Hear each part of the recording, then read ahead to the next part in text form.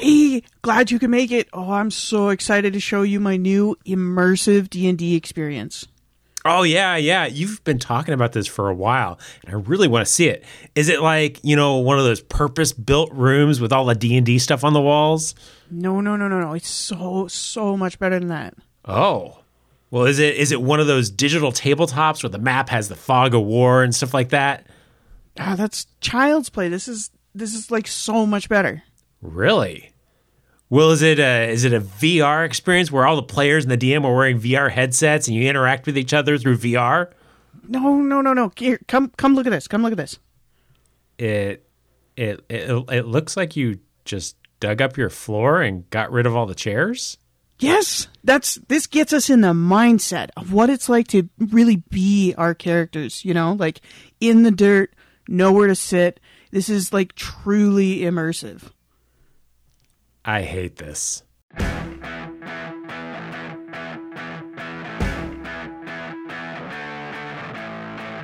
This time on Becoming DM, we're talking about building digital tables for your in-person gaming experiences. Or something like that. Hey everyone, this is John. And this is Danielle. And we're doing something a little bit different than we have done on really any of the other episodes that we've done before. Usually we have some sort of plan, some sort of idea of where the conversation is going to go. But after recording our last episode, Danielle and I got to talking, and she was really interested in the table that I had made for my game and had a bunch of questions. And so we said, well, hey, let's just make an episode out of that. We won't have a plan. We'll just have a conversation back and forth about like what it took to do this and go from there. So without much further delay, I will hand it over to Danielle, who is the MC for this conversation. Ooh, I think this is my first time being MC. Power. I was going to say, I think I was supposed to lead with a joke, but I wasn't ready for that. No, I am. I've always been curious about, I see a lot of these tables kind of cropping up on the internet, and I've always been very curious about it because, in my opinion, they look super nice, but sometimes I find either I'm just not confident in how to use it or how good it would actually be, or if all these, like in my mind, sometimes like everybody's jumping on this train and everybody's got these TVs in their tables now, but nobody's saying like the big secret of like, it's all right. Yeah, so I would say for those of you who are maybe unsure of what we're talking about, we'll put pictures along with the episode page of this. So it should be becomingdm.com/EP71. So if you want to see what we're talking about, I'll post pictures of my table and kind of the progression that it's made that we'll talk about today. Perfect. So I guess my first question, and I think the first thing we should cover, is can you describe your table to us? And then we'll get an audio description of it as well. Yeah. So basically what this is a table. I'll do it really simple first off, and then we can get into the details as we go. Basically, it's a table with a big hole in the middle, and in place of that hole, there's a TV. And so when you're playing, you can do things like put maps on there. If you have clues or things like that, you can share them with the players through that table. So it's another way to interact with the players. And because it's a TV and because it's digital, you can do a lot of things on it that maybe you can't with a pre-planned paper map, like things like Fog of War. Yeah, I guess that makes sense. So then my first couple of questions, I want them to be like mechanical type questions. Mm-hmm. First off, I don't know, maybe you're more technologically inclined than I am, but is it okay for a TV to just be flat all the time? So the thing that a lot of people have had concern over this is not necessarily the orientation, but the heat, because when you think about a TV, just pushing the light out to make your picture and stuff like that, it does generate heat. So when you're building something like this, that is something you have to be you have to consider. So I've seen people that have like they build a box and like set the TV on top of the table inside a box, and I do get concerned about that. The way that I built mine is it basically has two support bars, for lack of a better term. It's 2x4s that go under the table, and that's what the TV sits on, but the rest of it is completely open. So there's opportunity for the heat to escape. I've had it run for 6-hour sessions and not had a problem. So okay, so it's just the overheating thing. So as long as you allow like airflow or whatever, then it's like okay. Yeah, I always like it's just not a way that you see a TV really is like flat. Yeah, I mean the only time that really before this that I'd seen it was when Microsoft came out with like they had this quote unquote computer that was a coffee table that they called the Surface, and it was basically this just purpose built and ridiculously expensive. So expensive. So now that you have a TV in the center of your table, can you use it like a regular table? If you build it appropriately, the way that I did mine is I wanted it to be basically for this. So, and there's a lot of ways to approach it. So how you go about the build is going to determine whether you can or cannot do that. So some people will do tables where the entire table surface can be completely covering the TV so that when you're not playing, you could use the table as a table. My goal when I initially built it was I want something that can be broken down and stored somewhere because I was literally making this from scratch. So my wife would not want to have dinner on this on this table. So I built it in a way that the legs could be removed, the TV could be popped out, and all of it at the time when I first built it would fit under the couch that we had. Oh, very nice. So in between games, you never saw it, and then time for a game, you pull it out, you put the legs back on, put the TV in, and you're ready to go. Okay, so when you stick the TV into it, like, do you have like a cover or something on your TV? Like, does it get like scratched? Yeah, so there's a couple of ways to do this, and I've done both. So when I first built the TV, I had a sheet of plexiglass that went on top of the TV, and the plexiglass was supposed to be roughly flush with the edge of the table. And when I built it, I had a fairly small place, so the actual wooden tabletop was fairly small. So I wanted people to be able to extend their workspace a little bit onto the plexiglass part and could move it when they needed to because I just didn't have enough space to make larger wood thing.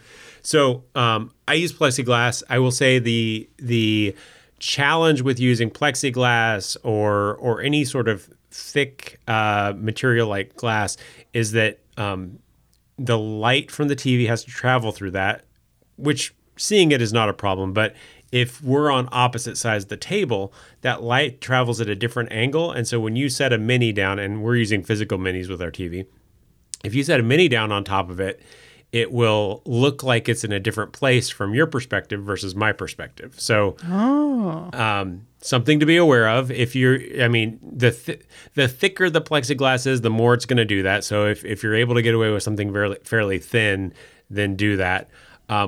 I recently upgraded my table, and I took the plexiglass out entirely, and they have this on Amazon now. They have this thin scratch resistance film. So it's kind of like I equate it to like the protective film you could put on your mobile phone or whatever to protect the screen from scratches and cracks and stuff like that potentially. And you just and it's like this gigantic sheet of film that you adhere to the TV. And I just got this recently. It seems to do well, but I haven't played an actual session with it yet. I've messed around with minis on top of it. It seems to do fine. I wouldn't put a lot of pressure on it because there's nothing that is going to prevent like somebody from punching through the TV or something like that, where the plexiglass would afford you a little bit more protection there. So a little bit less protection. I still feel like from a scratch perspective, it shouldn't be a problem, but just bear in mind that's kind of the but it is super thin, so everybody kind of sees where the things are from the same sort of perspective. So it's a what's more important to you kind of thing.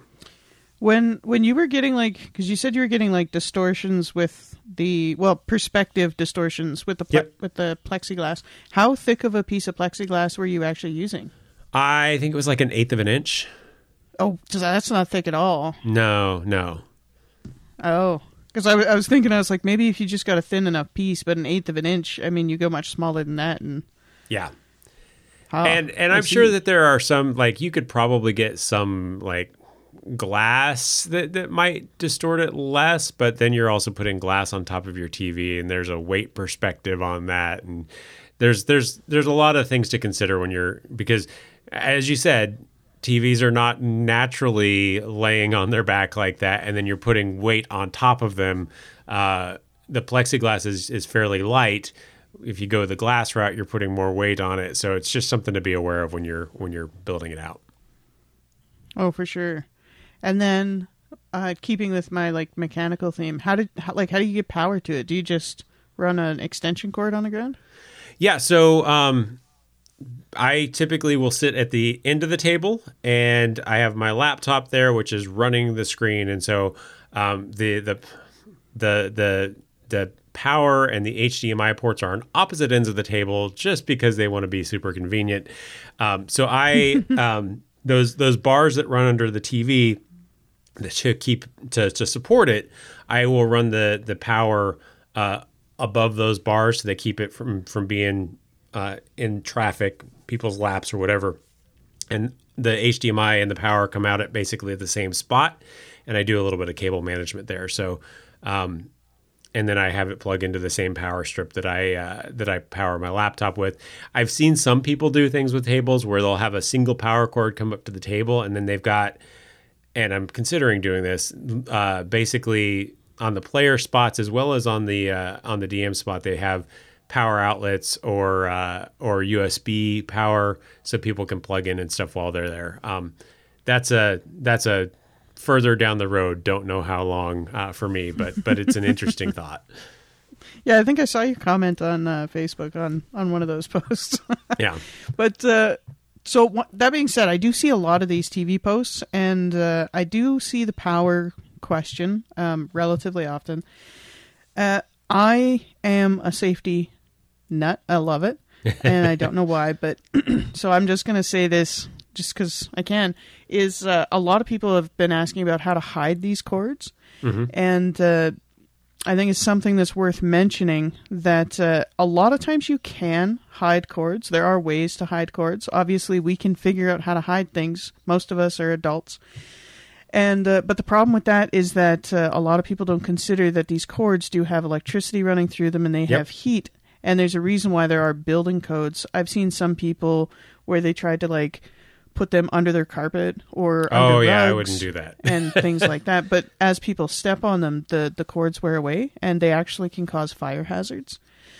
So for anybody who is planning on doing this and who is wanting to hide their cable, because I know I want to hide the cable. If I ever do this, that cable will not be visible. I will jackhammer the concrete out of my basement so that I can hide this cord. But there's a couple good ways to do it that I've read about. And one is to, if you're in an upstairs and you have a downstairs, to physically install an outlet underneath the table. Which is super doable, but then you just got to make sure that a bunch of dust build up and you don't splash water on it. And otherwise, you can buy specific conduit that you can run cable through that prevents it from getting this wear and tear from people stepping on it. And highly advisable. Nobody wants to burn down anything in real life. And so it really depends upon the room that you're in and whether this table is going to be a more permanent fixture or whether it's going to be set up for games. As I said earlier, mine is really more of a set up for games. Even with the upgrades, I plan to probably take it down in between games. So for the games, basically, I run it along the side that I know people are not going to walk through. So I'll sit on an end. It's usually farthest away from the door, So people will come around the table one way or the other, and there's not really a reason for them to pass behind me. So I while I try to keep it looking nice, I'm not as necessarily worried about making it invisible. I have a surge protector that plugs into the wall, and then everything plugs into the surge protector, and I use Velcro ties to keep it from being like a cable mess. So, oh, good. All right, so I think that was like all my like mechanics based questions because we know how to set up the TV and stuff. But okay, so my next line of questioning as the MC is is like, so you've got maps and stuff on there, right? Yep. Like I've seen, and it's like, oh, you have a map, you put your mini on it. How do you get the map onto the TV? Yeah, so there's, again, lots of ways to do it, but I'll talk about what I do because it's something I've done for several years. I'm familiar with it. I use a software called ArkenForge, and ArkenForge was basically built to be an in-person tabletop software. So it's you can do things like take Roll20 and put it on the TV and do some weird, unnatural things to make it show what you want it to show. But this is really built for that in-person experience. As such, when you launch it, I have my laptop and I launch it and I tell it the dimensions of my TV, and that's important because it will appropriately size the squares on the map so that they are 1 inch by 1 inch, so that they resemble a D&D map. Additionally, what it does is on the laptop screen, that'll be your DM view, and on the TV on the table, that's your player view. So if you do things like enable fog of war, you can clear out parts, but you can still see on your laptop what all is there. So you're clearing out the right parts, and then on the table, they'll only see whatever it is that you've revealed of the map. So ArkenForge is what I use to display the maps. The maps themselves, ArkenForge has a way to create maps if you want to. I do kind of a blend. I use that for some stuff, and when I was getting started out doing this, that was all I used. I now use a tool called Dungeon Draft, and it's just kind of an easy way to build some maps. And then sometimes if I just don't have time, I will just do a Google search for battle map. And then some descriptors to try and see if there's somebody that's already built something out there that's available for free that I can use. But as far as building the maps, that's usually one of those three ways is what I do. Oh, okay. That actually answered a lot of questions that I had because I like this whole time I was like, okay, so you can put a map on the TV, but then how would you ever hide anything from your players?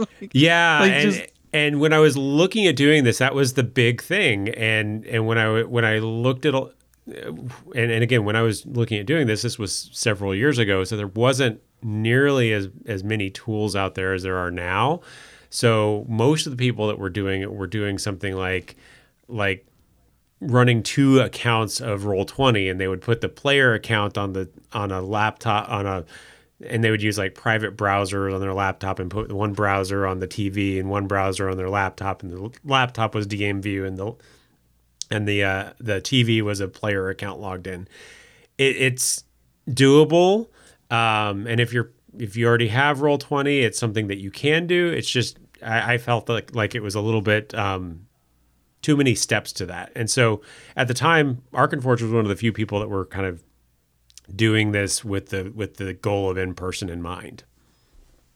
Well, that's really cool. I really like the fact that like you can just tell it the size of your table, because that was another one that I had. It's like how would you ever scale this? Because I tried to set up like a projector above my table at one point. Oh yeah. And I was like, oh, this is going to be so great. And I had the projector set up, and then I couldn't hide anything that I wanted to put on the map, and everything was just a really funny size. It was so hard to get everything like those squares are so decent. big. I know, either all of my players looked super tiny or everybody looked super huge, and it took I played with that for so long just to get it to like roughly 1 inch squares. And that's when I realized, I was like, you know what, it took me like 30 minutes of messing around with this map to get your characters to fit on it. I don't want to do this. Not even a little. Yeah. So it's interesting because there's some people I see that play with projectors, and I always saw there were a couple of challenges with that. One is you have to have the room lighting needs to be appropriate so that you can see what's being projected on the table, which normally isn't bad. We're not usually playing in something that's lit by fluorescent lights all over the place. But two, you have to have a mount that faces down at your table somehow, which means that if you need to move your table from place to place for some reason, you can't do that unless you're going to go and install a mount everywhere you go. I'm sure that people would love that. And then you've got the making sure it's the right distance so that the squares are right, and then the shadows when people are reaching over. There were a lot of reasons that I saw with projectors that was just like, this just won't work for me. So we went the TV route, and luckily when I was looking, I found a cheap TV on Facebook Marketplace. And the plexiglass on the original table is actually more expensive than the TV. So, well, that works out. So, with you being able to use like Arc Forge, you said that you have your own like GM screen. Yep. And so the players can't see that. So, like if you have to like Alt Tab out or Google search anything, that doesn't like freeze up the. No, like and it's in still fact, fine on the table. Yeah, in fact, I do. I will have on. I'll have things on the background that are not battle maps. So I do world maps with a tool called Wonder Draft. The same people that make Dungeon Draft. And so I'll make my world maps in that, but I'll just save them as an image and have them loaded in just an image display program. But I'll also do clues and stuff like that. And I use another tool called Flowscapes to make, they're like scene images. So like you can drag in a bunch of assets to make like a cabin in the woods kind of thing. So if I want to just set the scene for something, I'll have those loaded in an image viewer in the background, and I'll just Alt Tab to them and drag them onto the screen so they can see them and understand like, hey, I'm not in battle. Here's something to look at. I saw one person who uploaded a loading screen. Like they had like a medieval themed and it just was like loading. That's all it said. Yeah, if that's what it works with your players, then yeah, by all means do it. I do like the idea of doing clues though. So like how have you used it to like do clues? Like do you just write a clue up there and then it's just like writing on the screen, or have you used some like really neat ways to interact with your players and like the visual tabletop? So it depends. So I in some early episodes of the show, I talked about how I like to use props and stuff like that. So if I have the opportunity to, I will have a physical prop to hand the players. And so in that case, the TV is not necessarily going to be used. But if there's something that doesn't really benefit from that tactile thing, like there's something on the wall that they need to see and maybe interpret something from, I'll kind of have an image that it might be a puzzle that displays on the TV, and that way I can describe it and have the image kind of add more context to it so that there's less ambiguity on what I'm saying, because as a character they're looking at this thing. So if my words are not describing it well enough, first off, that's on me. But if they're not interpreting it well enough, their character is seeing this thing. So it's a disconnect between words and vision type thing. So I'll do something like that. I'll do notes. But again, sometimes I like to do, if I again have time, I will do all the like age paper crap and stuff like that to make the notes. So it really depends. It partially depends on how much time I have to make the clues and stuff as to what gets displayed on the TV versus what gets handed over.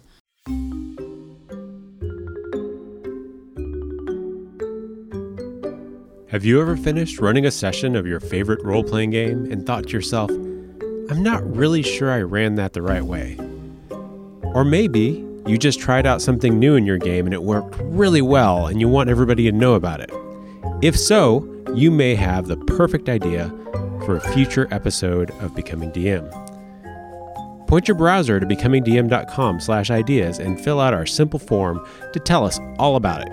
You can even let us know that you'd like to be a guest co-host for the topic. Submitting your ideas helps John and Danielle relieve pressure on their brains so they can record more episodes.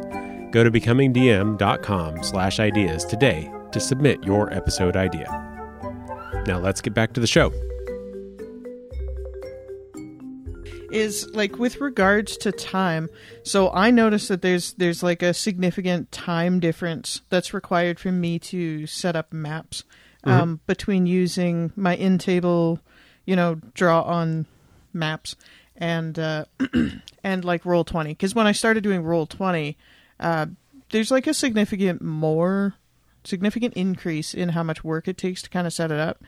So when you're using this virtual tabletop, like let's say that you didn't just find a Google map or something, are you basically looking at the same amount of time to set up the maps as you would with Roll20? Like, I'm assuming yes? It will be similar, yeah, because you're still drawing digital maps and stuff like that. So what I typically try to do is I have a backlog of maps, and I try to put them in a folder structure and categorize them. So because the big thing with digital maps is that you can't just wait for the random roadside encounter and be like, oh, let me draw the map. Now you can draw like basic shapes like you would on a whiteboard with that if you want to, and it doesn't take terribly long. It's not. I would say it doesn't take much longer than drawing it on a whiteboard. But what I prefer to do is I have a backlog of maps so that if they have this encounter that I didn't expect, I can do a very quick search and load it up and we're ready to go. And then based upon like where we're at geographically, I'll just have some that are ready. So I don't even have to search. I'll just be like, oh, this one looks good for this and drag it in. So, okay. But the creation of those maps, if you want them to look even partially decent, it does take time. I'm not gonna kid. It does take time to get that done. So, if you're looking at this as a time-saving mechanism, it's really not going to.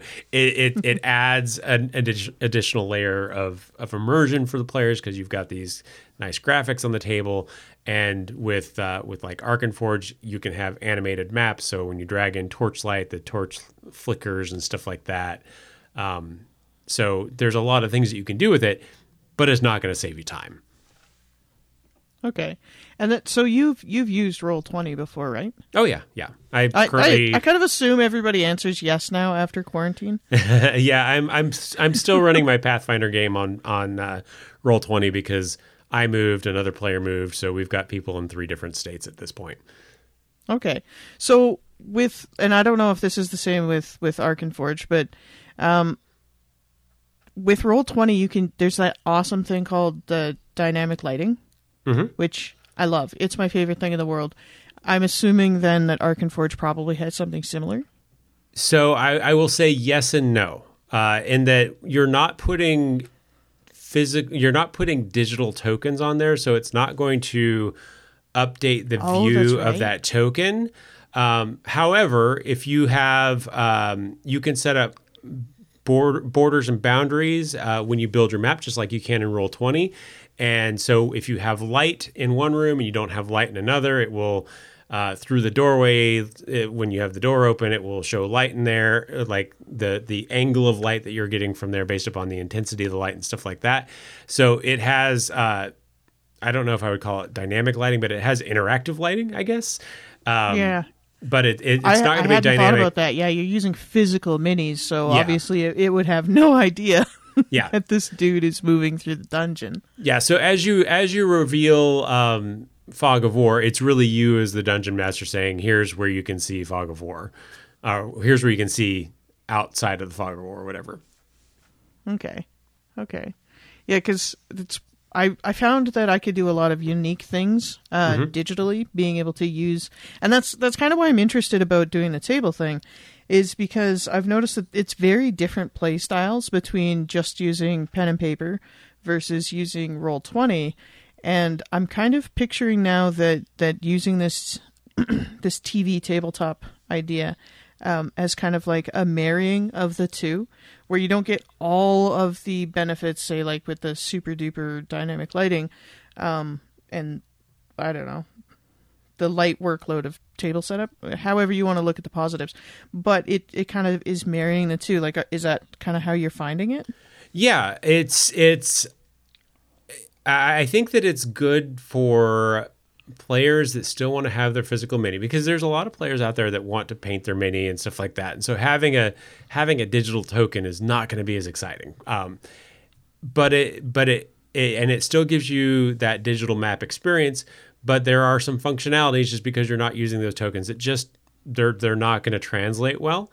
I know that when Arc Forge initially came out, they were trying to do like this touch-based system where you could still use your physical tokens, and it would track where you are based upon like this grid system that you could do. I don't know if anything ever came of that, but I thought it was kind of interesting.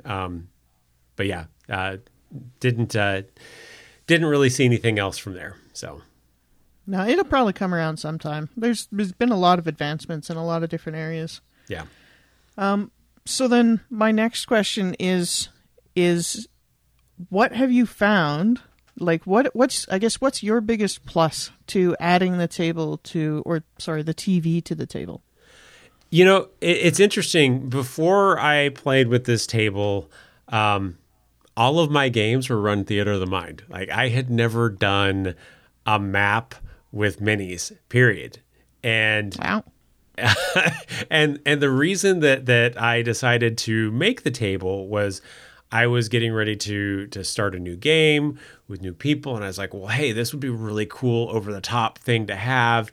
And I suck at drawing, so rather than drawing oblong looking weird rectangles on dry erase board, it's like, hey, maybe I can do this digitally and have it work out. So I think first off, if you have zero artistic talent and can't draw a straight line to save your life, even with a grid below you, this is actually a good way to overcome that, because the tools that are available there, you can do point to point and it will draw the straight line for you. All good. You can have different types of assets so that it looks like a wall in a medieval tavern, and it looks like hardwood floors, or it looks like dirt and rocks and whatever else. I think that for me was the big thing, is like overcoming my lack of artistic ability to have something that I feel good with presenting the players. No, that's fair. Have you found something with using the TV table that it just doesn't work good for? Like I said, those real quick ad hoc things, and what sometimes I have done is just put a grid up. Like if we're fighting in a field and there's no obstacles, which admittedly does not happen a whole lot in my game, then I'll just throw up a gray grid and say, hey, everybody's there, let's go. But it's really those very quick ad hoc where you had no planning and you didn't get like a backlog of maps that you haven't used. Those can be a little bit more challenging. Now, if you really want to do that, you can have kind of as a backup that just gets laid on top of the table your dry erase grid map that you can draw all the stuff on if you want. I guess, yeah, if you get into a pinch. Yep. Have you ever like built up on the table, like to make like a 3D map? Yeah, sometimes I'll do like 3D printed terrain or buildings, especially if there is like a 3D component to it where there's levels of people that are shooting down at the party and stuff like that. So I'll build that up, because I will say that's, while you can build levels within Roll20 and switch between them and stuff like that, it doesn't necessarily translate as well in the kind of 2-dimensional framework. And I'm sure you've probably seen that with Roll20 as well, as if you wanted to have multiple levels within your game map, it's a little bit more difficult to do. Yeah, I did it a couple times, and the way I only ever figured out one way to do it.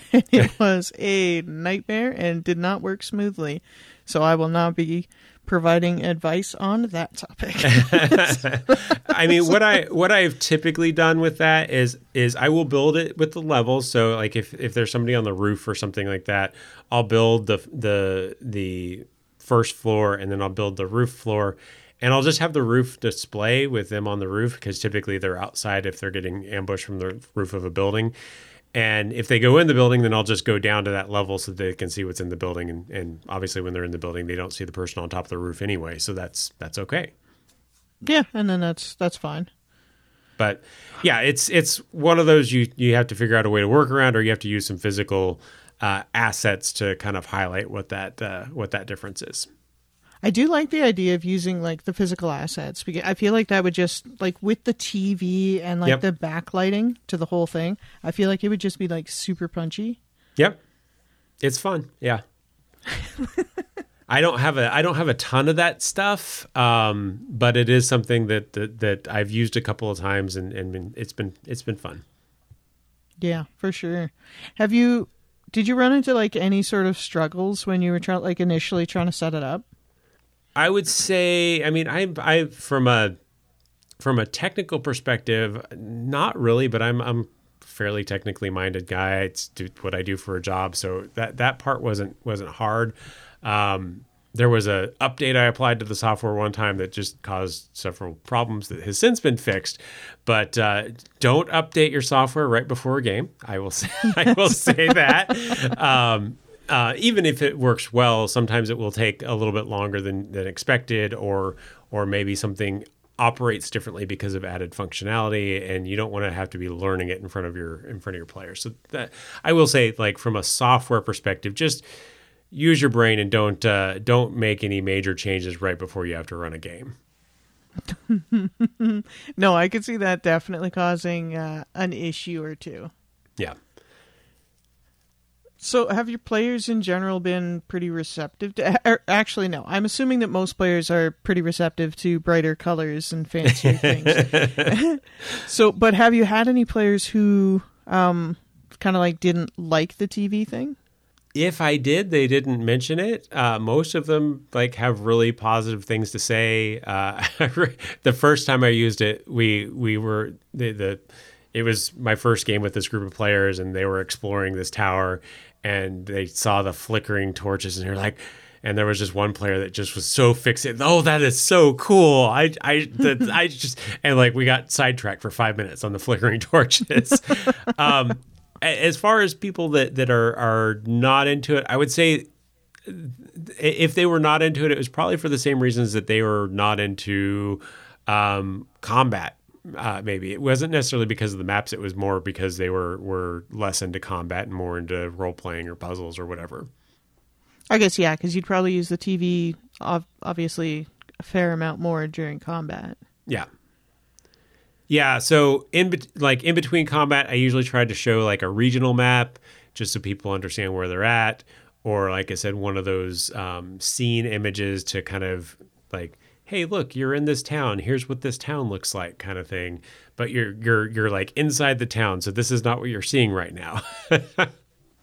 Oh, so some TVs come with speakers. Do you ever use those speakers? Like, does your TV have speakers? My TV has speakers, and I have used them. Arc and Forge has a way to create soundscapes, and it comes with some prepackaged music that you can use, but you can also add in your own music to it. So it plays music. It has sound effects that go on top of it. So if you're in like a tavern, you can have like crowd noise on top of the music. If you're in like a stable, it has horse sounds and stuff like that. So there's some cool things you can do with it to just add that additional layer of I've lost the term. Immersion. Yes, thank you. That additional layer of immersion, just by adding like even beyond just music, but like the sound effects too were kind of interesting. And I didn't and they come prepackaged. Like you can split them out and select, I only want these and I want to take these out and stuff like that. But if you just hit play on one of the soundscapes, it'll play it all, and you'll be sitting there going, wait, was that a horse? If you don't know what you're doing and you haven't ever used it before, which is what happened to me. There's a horse in the dungeon. Haha. That's really cool. I really like the idea that like the sounds and the ambiance that you kind of want to go with the map at that point in time can physically emanate from the map itself because there's speakers on the TV. Yep. Now, bear in mind, the speakers, depending upon how you have the TV set up, they could be under it, or they could be under a part of the table or under a piece of plexiglass. So, again, as with anything, test it all out before you actually start to have it in front of your players to make sure that, oh, maybe I need to turn up the volume because this is a lot quieter than I expected it to be, stuff like that. I guess it'd be kind of weird, kind of like mid-game when you're like, oh, nobody can hear the horse. And you just like reach over the map with a remote control and just volume up. Yeah, and like the way that the table I have it set up now is all of the bezels are covered by the tabletop edges, so it really is just screen and then table. So you really have to get the remote in there in the right, like the corner, like shoved right next to the table edge and hit the button so it receives it. Oh, there you go. So what would you consider is the best piece of advice that you could give to someone who is looking at maybe switching to a TV in their table? Try it out first. So Arc and Forge has a 30-day free trial where you have access to all of the stuff that you can, that all of the features that it comes with. So I would download it. Even if you don't have a table, in fact, I would do this even before you got a table. Don't be like me. Just hook it up to the TV in your living room and play around with it and make sure that the flow is what you are hoping to get from your games, because it is a different way of running the game. So I enjoy it and I think it's a cool addition, but there are going to be some people that are just like, yeah, this is too much technology. I'm out. And if you try it out before you buy it, you know that before you get into it, and you're not spending. Arc and Forge, I think, was $30 when I bought it. So it's not like it's a ton of money, but it's $30 that maybe you wouldn't have spent if you tried it out first. Yeah, definitely. No, it sounds really cool. It's a lot of fun.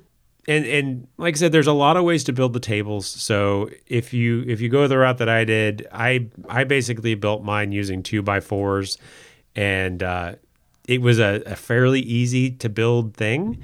I'm moderately handy. I wouldn't call myself super handy, and I was able to get it built on my own with basically a circular saw and a drill and some bolts and stuff. So it's not hard to build. There are some people that will buy pre-built tables, and as long as you don't have mechanisms going like to have a insert for your table in there, you can cut a hole in the middle of it and build it like that. But then you have to build in the bottom, the part to hold the TV. But there's a lot of ways to do it. It just depends on what works for you. Oh, awesome. Do you have anything else? I probably do.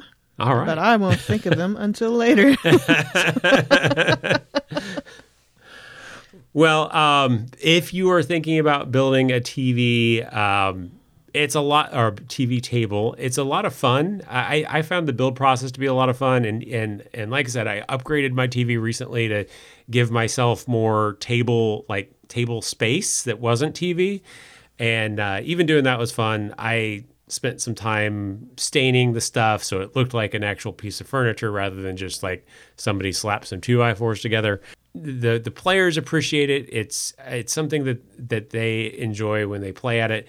And there's lots of things you can do. I will admit mine is fairly basic. It's a tabletop. It's a TV. It all fits together well. But I've seen people that have added things like cup holders and dice rolling trays and stuff like that to it. So it's kind of the sky's the limit, just depending upon what you can imagine and build. Yeah, and your abilities, to build it. I've seen so many things that you can add to these tables, and like you said, the sky's the limit. And basically, as long as it works for you and it works for your party, and everybody's kind of on board, why not? Yep. I will caution on the cup holders though. Just remember. If you have people with drinks at the table, if they spill that drink and it goes on top of your TV, you're going to be getting a new TV. Yep, that would do it. Now, I have drinks at my table. It hasn't been a problem. I have everybody have a koozie, and that seems to help some. I don't know why, but maybe just the larger surface area for the bottom of the bottle, or the softer hitting spot where they touch the bottle. I believe the scientific term is tippability. There you go. That's tippability.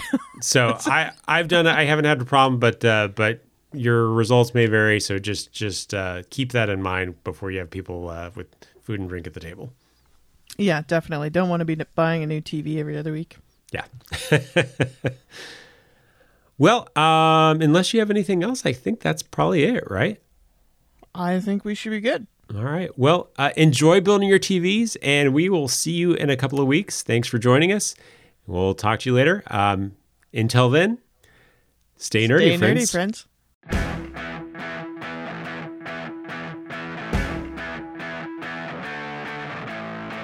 Thanks for joining us again. Make sure to share the show with friends to help grow our audience. You can find us on Facebook at facebook.com/becomingdm. On Twitter, Instagram, and Pinterest, we are Becoming DM. And our website is becomingdm.com. Becoming DM is produced by John Welsh and Danielle Tremblay. The show is edited by John Welsh. We'll be back in 2 weeks. See you then.